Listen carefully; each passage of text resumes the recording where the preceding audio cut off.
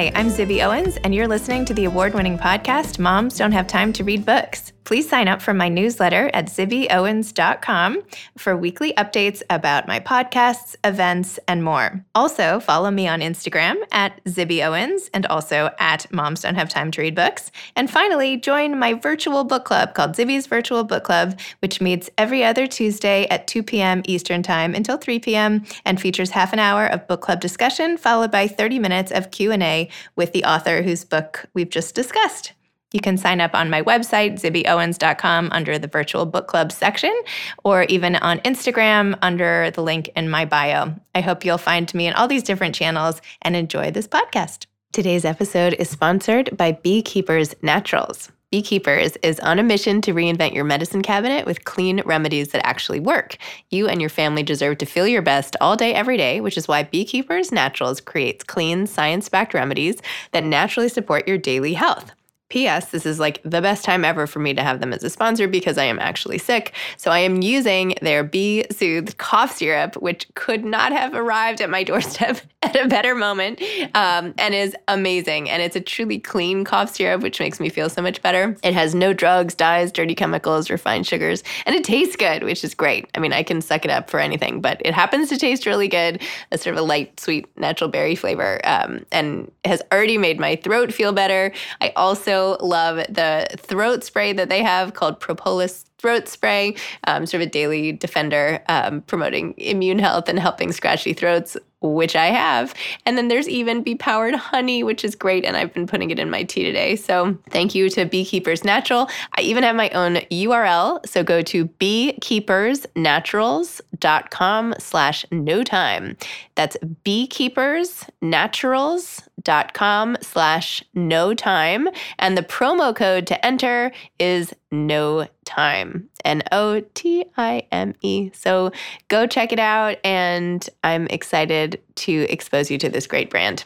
Cameran Eubanks Wimberly is the author of One Day You'll Thank Me, Essays on Dating, Motherhood, and Everything in Between. She is an alumna of Southern Charm, the hit Bravo reality series, and also The Real World. She is a real estate agent based in Charleston, South Carolina, where she lives with her husband, Jason, and their daughter, Palmer. I recorded this conversation with Cameran through Anderson's Bookshop on a late night when everything went wrong with our technology, and this episode could have probably been filmed in, 15, 20 minutes or something like that, but it took us almost an hour and 15 minutes in the end. So it was really fun. We had a lot of laughs, but forgive any awkward cuts in and out due to Wi-Fi and technical issues. All right. Well, welcome, Cameran. So excited we get to chat. I was worried that wasn't going to happen, but how delightful. Me too, honestly. I was thinking, oh gosh, this is not going to work. Okay. Thank y'all so much for being so patient. I wish I could see you and see your faces and say hey to you. And thank you, Zibby, for doing this. Oh, it's my pleasure. My pleasure. Got to hone my little stand-up. So, anyway. All right. Well, Cameran, first of all, congratulations on writing your book, One Day You'll Thank Me. I'll thank you today. Thank you. Thank you so much. It was so hard for me to come up with a title for that book. Cause you're like, what do I want to call my book? My God, this is a big decision. And then I thought about that because that's one thing my mom always used to say to me is one day you'll thank me for this. So that's how the book came to be. That's a great title. I love it. It's perfect. So Cameran, what made you write a book? How did this come about? So obviously being on reality television, it gives you a platform and an audience for a brief window of time. I was joking earlier today that in a few years, I will just be a washed up reality television star. So if I'm going to write a book, now is the time to do it. And really being on Southern Charm, you obviously have access to social media and people can DM you on Instagram, and women would DM me nonstop about like relationship advice, asking me about my indecision to have a child. It seemed to really resonate with a lot of women, and women would write me and say, oh my gosh, like I resonated with you with your whole breastfeeding quandary. And I thought, I'm sitting here in my DMs, like writing, like counseling these women. I may as well just put it all in a book that you can hold and is tangible. Perfect. And I bet that has not stopped the DMs. And I bet you're to say that. I get even more now. And I feel so guilty because I can't get to them all, but I do. I try to read as many as I can. Oh, so when you sat down to write about new motherhood and this whole thing, how did you go about it? Did you decide like, all right, I'm going to start from way back when in dating and just go all the way through? Like, how did you even decide on the scope of the book? And then what was it like just getting it all down and like reliving it? Well, I figured I still get asked about the real world all the time. Some of y'all are probably too young to even have been old enough to watch it back in the day. But the real world used to be a pretty big deal in its heyday back when I was on it. So I figured I may as well start the book with the real world because that's a question I get all the time. And then, there were parts of my life on Southern Charm that I didn't really talk about. I really didn't talk about my relationship. I kept that private. I kept Jason private, kept my marriage off the air. So I knew I wanted to use the book as a way to be more open and honest about that so people could feel like they really got to know me. And then I would get in the bed. I would drop Palmer off at school. I'd get cozy. I'd get in the bed and I'd just start writing. Wow. And it was easy. It came pretty easy to me. Although the whole process was about a year and a half total. That's not too bad in the grand scheme of book project world. Yes. Amazing. Well, tell me about what it was like debating whether or not to have a child and your initial reluctance, which you were really open about in the book. And I so appreciated because a lot of people don't discuss it or they feel very judged about that. Speaking of, here is Palmer and Jason really quick. They want to say hey to y'all. Hold on. Palmer just had her bath. Hey. Oh, so cute. There's Jason. He's real. He exists. Palmer, show me your little Elvis. Hi, How's Palmer. it going? Okay, bye-bye. Aw. Sorry. Okay. So cute. The question was, before I got It interrupted. was about being so open about whether or not to even have children.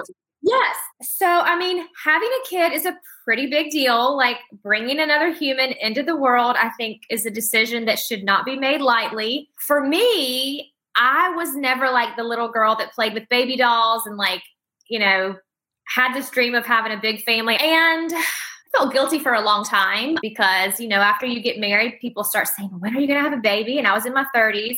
And to make a very long story short, it finally got to the point where I started to think, I might regret not doing this. And, I'm getting older. And if I'm going to do it, I should probably do it now.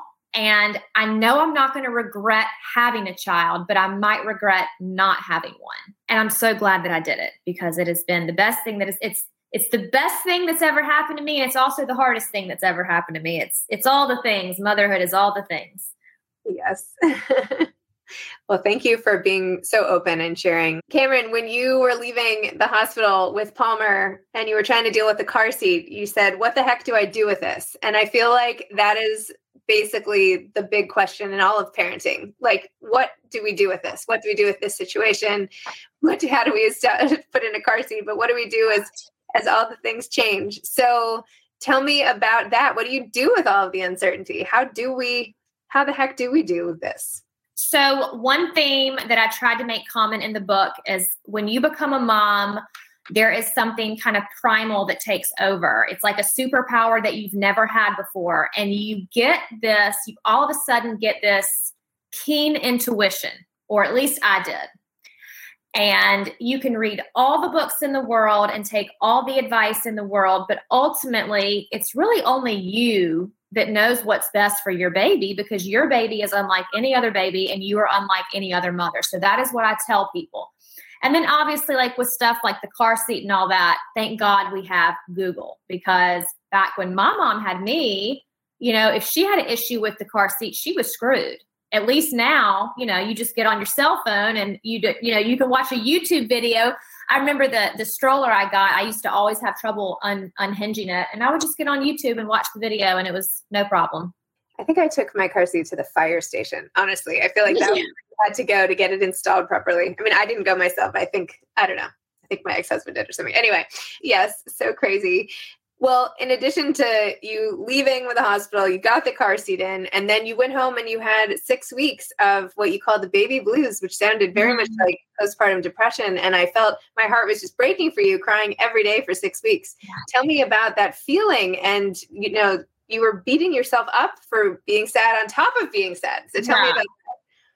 Well, I don't think it's weird. When I was in the hospital, they give you a little questionnaire to ask. And of course, you've literally just had the baby. So, I don't think your hormones are necessarily raging at that point. And so, of course, when I left the hospital, I felt totally fine. But then a couple days after being at home, I remember one night I started crying and I looked at Jason and I said, I can't believe we did this to our life. We had such an easy life. We used to sleep. Why did we do this? And of course, you feel so guilty feeling that because you love this little baby. You would step in front of a car for this child, but you also feel just, it's hormones. It's hormones. You can't help it. It's not your fault. It was extremely hard for me. But at the same time, I knew in the back of my head, this is not who I am. This is not really the way that I feel. This is a chemical reaction happening in my brain, and it's not going to last forever. So I at least was aware of the fact that it was not my fault.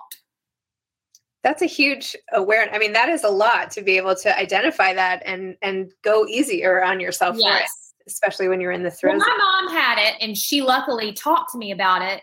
And I knew there's a genetic component to it. So you're on the lookout. Also, yes, I was on the lookout.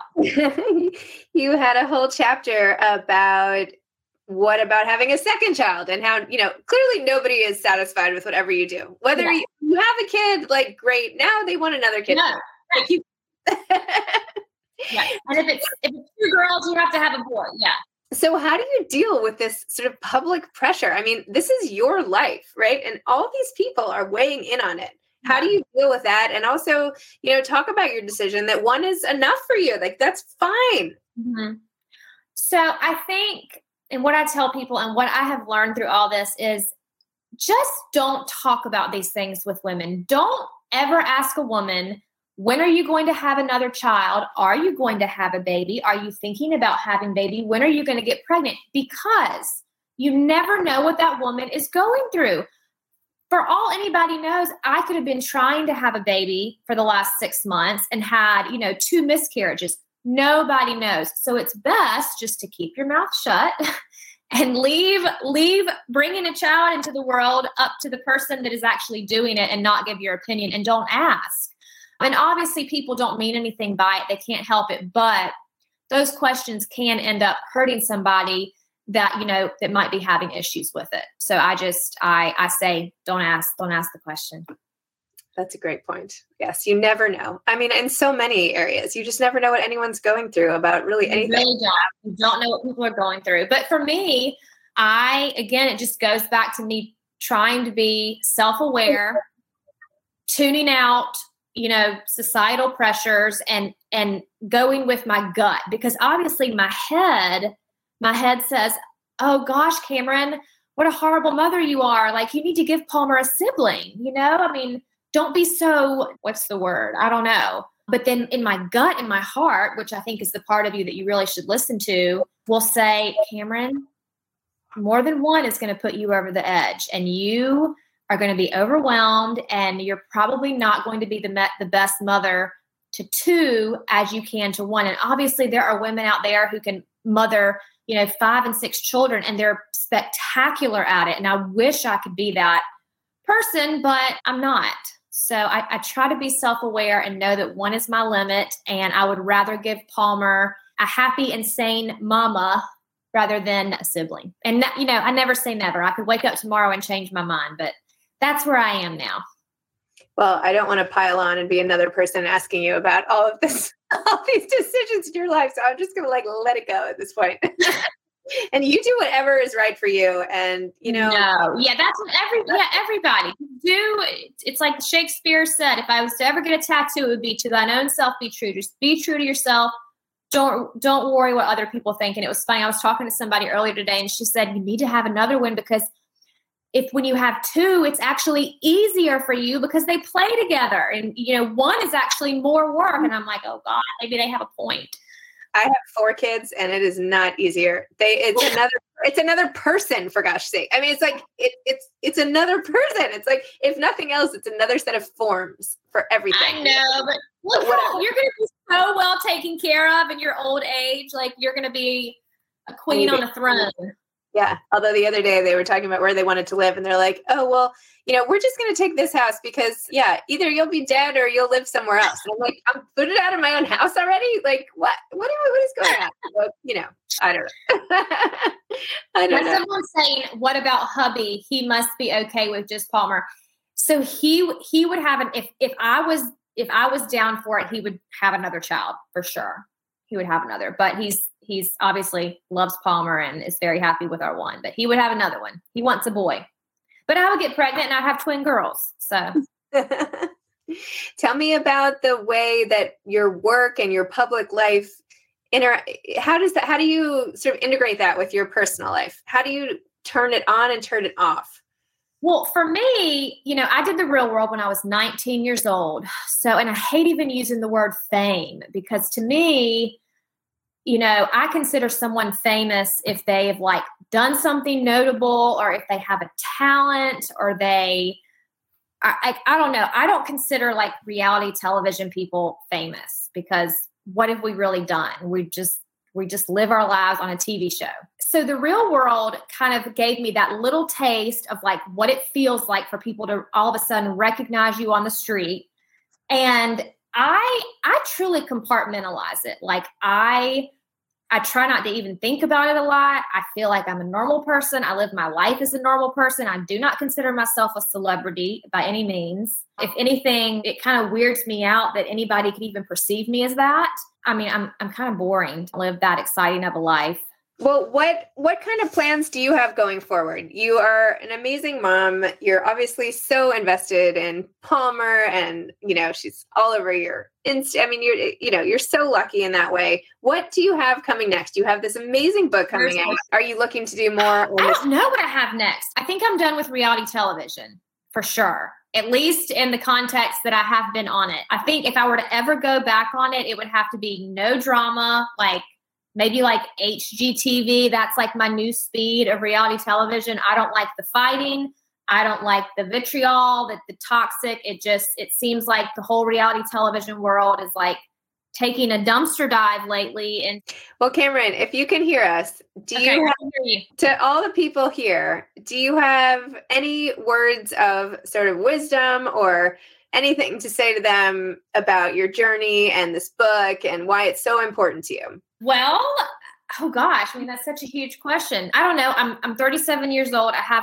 Obviously I have a little bit of life behind me. What I have learned from, I would say, motherhood and life in general is 1, be true to yourself, listen to that inner voice and learn to decipher what is your head talking to you versus what is your heart. I've been reading a lot of books about this lately, and it's helping me a lot in my life, listening to my heart instead of my head, because I think the heart will always lead you in the direction that is good for your life. So that would be my biggest advice. And I would say to girls that are not married and do not have children yet, take your time. It is not something that has to be accomplished by a certain age like society tells you.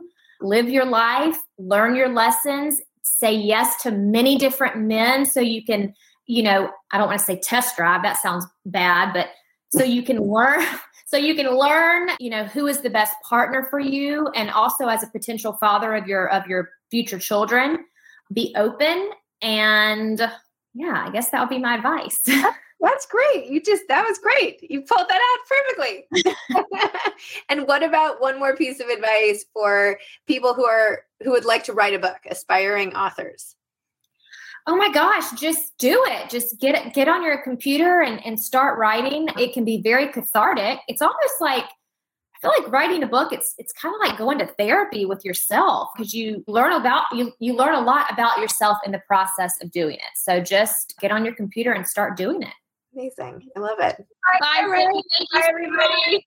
I'm so sorry we had so many technical difficulties. Okay. Bye. Thanks. Thanks so much to Beekeepers Naturals for helping me through a sick day with the amazing cough syrup and cough spray, throat spray that you have. And thanks for helping all my listeners. Beekeepersnaturals.com/NoTime, promo code NOTIME. Thanks for listening to this episode of Moms Don't Have Time to Read Books. Don't forget to follow me on Instagram at Zibby Owens and at Moms Don't Have Time to Read Books. Also sign up for my newsletter at zibbyowens.com and sign up for my virtual book club and meet lots of authors on Zoom every other week. Thanks so much to Steve and Ryan at Texture Sound for the sound editing. And thank you to Morning Moon Productions for providing this fantastic intro and outro music.